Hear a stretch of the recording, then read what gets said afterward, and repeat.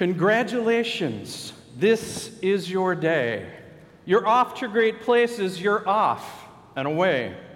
You have brains in your head, you have feet in your shoes. You can steer yourself any direction you choose. You're on your own, and you know what you know, and you are the one who'll decide where to go. You'll look up and down streets, look them over with care. About some you will say, I don't choose to go there. With your head full of brains and your shoes full of feet, you're too smart to go down any not-so-good street. Dr. Seuss, oh, the places that you'll go. And how so often we wish that that would be true. That we would look at an opportunity that is presented to us that we know is not an opportunity. We should go down that street, and we would make the intelligent choice with the brains that we have in our head. You know, that definition of intelligence really at its root means to decide between two things. And we would often hope that when we have to decide, we would choose the better of the two things. But we know that that is not always the case in life. We don't always exhibit self-control. We know that there are many choices that we make in life that are tragic, that are horrible, that are evil. There are those choices that we make that overcome us in their abilities, addictions we call them, whether it's alcohol or food or drugs or shopping or pornography or the gain of wealth. We know that there are priorities that we don't put in their proper perspective, work versus our family, or choices of me before anyone else. All of them show to us a lack of self-control. Well, as we are in our last installment of our summer series, Weepers to Leapers, we look at the fruit of the Spirit that so often in our lives we wonder how that can be produced in order that we might live as children of God. Let's look at that screen and say together these words. But the fruit of the Spirit is love, joy, peace, patience, kindness, goodness, faithfulness, gentleness, and self-control. You know, Webster defines self-control in the following words: the ability to control oneself, in particular one's emotions and desires, or the expression of them in one's behavior, especially in difficult situations. You know, we know as we would look at the scriptures, it seems to be a roadmap for lack of self-control and bad decisions all throughout the history of the nation of Israel. We see and we think about people like Jacob and Esau, David and Bathsheba, Samson and Delilah. And we know as we look at the scriptures what the source of the problem is in our lack of self-control. That it goes back, in fact, to our first parents, Adam and Eve. And it goes back to the choices that they made. We know that sin has entered the world through their fall, through what they did, and all of us are affected by that sin. And so we spend our lives almost imitating their very words to God when He said, "What is it that you've done?" We have excuses that we make up when we find a lack of self-control, when we've made choices and gone down that street that we shouldn't have gone. We say things like, "I'm just human. I'm a victim of circumstance. It's just the way that things are." Or like Eve, we say, "The devil made me do it." We'll do anything but own up to the responsibility that we have made a choice that we should not have made, that we have done something that we know we could have done otherwise. So often it costs us, and so often we are caught in the lure of those things around us. There was a young boy and girl, Johnny and Sally, who went to stay at their grandfather's and grandmother's farm for the summer. When they got there, Grandpa gave Johnny a slingshot. He'd never had one before. He told him to practice and to learn to use it. Johnny was somewhat frustrated with that gift because he realized he wasn't very good. He went out into the woods usually every day to practice, to aim at something, a squirrel or something, would miss, couldn't even hit the tree, just frustrated with his lack of aim. One night on the way back to dinner, as he was coming by the barn, he picked up a stone and just randomly pulled back the slingshot and let it fly. Well, he happened to hit Grandma's pet duck in the head, and he killed it instantly. He was shocked. He didn't know what to do. Panic came over him. He took the duck and he hid it in the woodpile, and as he turned to go into the house, he noticed his sister Sally leaning against the barn, watching him. She didn't say a word.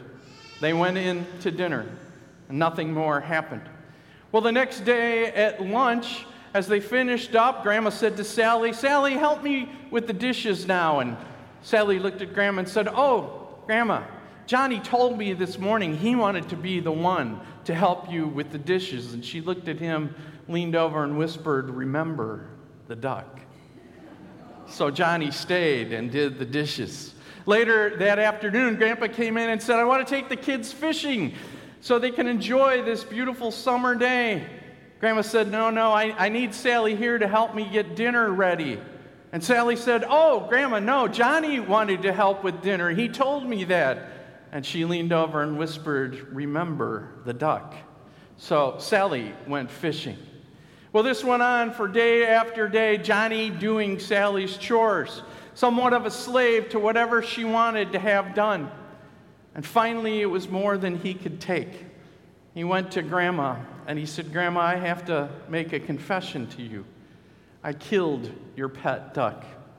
She looked down at him and smiled and said, "Johnny, I know that. I was standing at the kitchen window the night that you did it. But I wanted to see how long you would let Sally make a slave out of you." You see, so often in our lives, as we've made bad choices, that's exactly what the devil would like to do to us. To bring up again and again those things in our lives that we have done. To say, "Remember this. Why would God love you? Why would God forgive you? Your life is black. How can you ever be a Christian? Somebody who claims to be redeemed. You've done such terrible things." Paul talks about that today in our epistle, of being a slave to sin and what that meant to us. To be someone who is controlled by those lusts and desires and controlled by the one who is behind those impulses put before us, the devil. He talks about sin not being our master. And really, as we look at that word self-control in Galatians, that is the root meaning to that word in the Greek. It has to do with that which is master over you. Jesus says to us in today's gospel, "You cannot serve two masters. You will hate the one and love the other, or love one and hate one." You have to be controlled by one or the other. And while he is alluding and talking about money, it goes to many other things in our lives, not just the lure of money and how it can take hold of us, but all things that we could have come at us that cause us to show this lack of self-control. What is our master? Is it going to be God, or is it going to be something else? For to show devotion to any other thing in our lives is to let that thing be the master over us. When Paul talks about not being slaves to sin in the epistle today, he's talking about something that has happened to us. He makes the image to us of a kingdom that has been stored. We have a kingdom where there is a throne room, and in the center of that throne room is the one who is master, who is Lord, who controls the rest of us, and that is the soul. And then there is the outer region, what Paul calls the realm of the flesh. And through our baptism, Jesus Christ has come into our lives, has stormed the inner throne room, has kicked out the devil and his power in our lives, and he has become the one who reigns as Lord and Master. You know, that word master also in the New Testament Greek is the word kurios, where we get the word Lord, the one who is our Lord, the one who is over us. But the devil has been removed to the outer works of our kingdom, what Paul says is the realm of the flesh, And so he wants to continue to use all those things in that realm, the lusts and the desires around us, to try and once again control us. But Paul says this: we have been crucified with Christ. We are dead to that former Lord and Master of our lives. We are dead to those things that would control us. Christ is now the one who is the center. We are alive to God. We are no longer slaves to sin. You know, since we are in Weepers to Leapers and we've talked a lot about different plants and things, I thought I'd show you a plant this morning, or the fruit of a plant that has kind of that same thing. It's the next picture on the slide. This is a plant that the inside is highly, highly valued in our world and in our lives. The outer side is used, ground up, it's worthless, it's not important, no one would ever want it. That is a cacao pod, and the inside is what we get chocolate from. An incredible thing. The inside is of high value. But the outside of a cacao pod, like I said, ground up, used as fertilizer or mulch somewhere. So it is with Christ, who has taken the inside of our lives, who is in control now of our souls. That is the seat and the center of our lives, moved and motivated by His love and His grace. And the outside, this flesh, this realm of the flesh that Paul's talking about, is worthless. We know that someday this flesh will be laid in the dust of the earth. And as Paul said in Corinthians, that the mortal must take on immortality. But until it does, we have battles that go on in our lives. Battles for self-control, to make the choices that are right and good in our lives. How are we to do that? How are we to exhibit self-control with Christ as the center of our kingdom, ruling over us? Paul says that we are to count ourselves dead to sin, but alive in Christ. We are to present ourselves as those who have been brought from death into life, offering ourselves to God because of Christ reigning into us. This is renewal of our baptism daily that Luther talks about. How we must drown the outer, the part that is worthless, the part that the devil would like to control with its passions and its desires and its lusts and its all other things, and try to take over the kingdom once again. We drowned it in the waters of our baptism, and we rise again knowing that Christ has placed Himself on the throne of our lives. We present ourselves to the Spirit that He might grow fruit, and presenting ourselves to the Spirit is nothing more than to be in the Word, to let the Spirit's work flow through that Word into our lives that He might bear fruit in us. For Paul offers us a promise when we see a lack of self-control in our lives. He says, "For sin shall no longer be your master." We know who it is that truly reigns in our lives. But we also know there are battles that we fight. It's what we call the realm of being both saint and sinner at the same time. We are torn, and there are battles that are fought against us to try and be our master, to try and take control over us, to try and lead us down a road that shows a lack of self-control, that we could just enjoy the passions of that fleshly realm. But there is that promise: sin shall no longer be your master. And sometimes in those battles, just like Johnny, we draw back because we've seen what we've done and the way that we have made poor choices. And we forget then the forgiveness that's been offered to us when we've gone down those roads, when we've made those choices.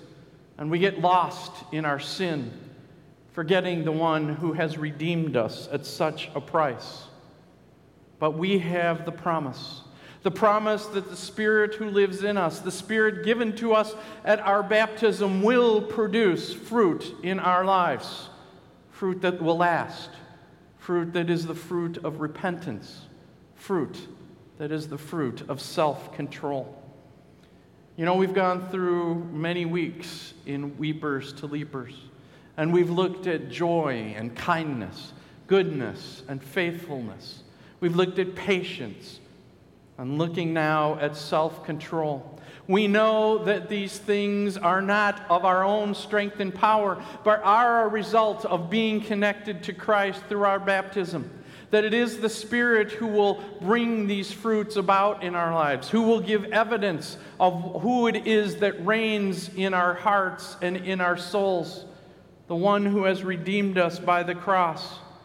We have that promise that fruit will come. We know that it will come if we are fed on the very thing that will enable that fruit to be born. The Word of God, the forgiveness, the gifts that we celebrate here, our baptism and the Lord's Supper. I want to close with a quote from Luther that talks about our lives, that talks about the struggle that we have as weepers to leapers. Knowing that we do weep, that we do struggle, that there are those outer battles that affect our lives so much, but also the promise that we are moving forward to the day when we will be renewed, when life will come, when we will rise again from the dead with new bodies, when sin will no longer affect us, when we will be forever in the Lord's presence. Luther says this on the next slide.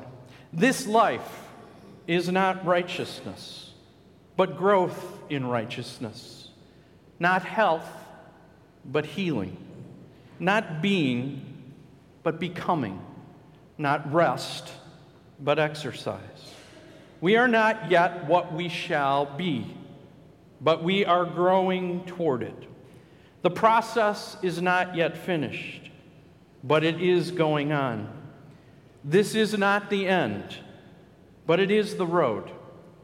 All does not yet gleam with glory, but all is being purified.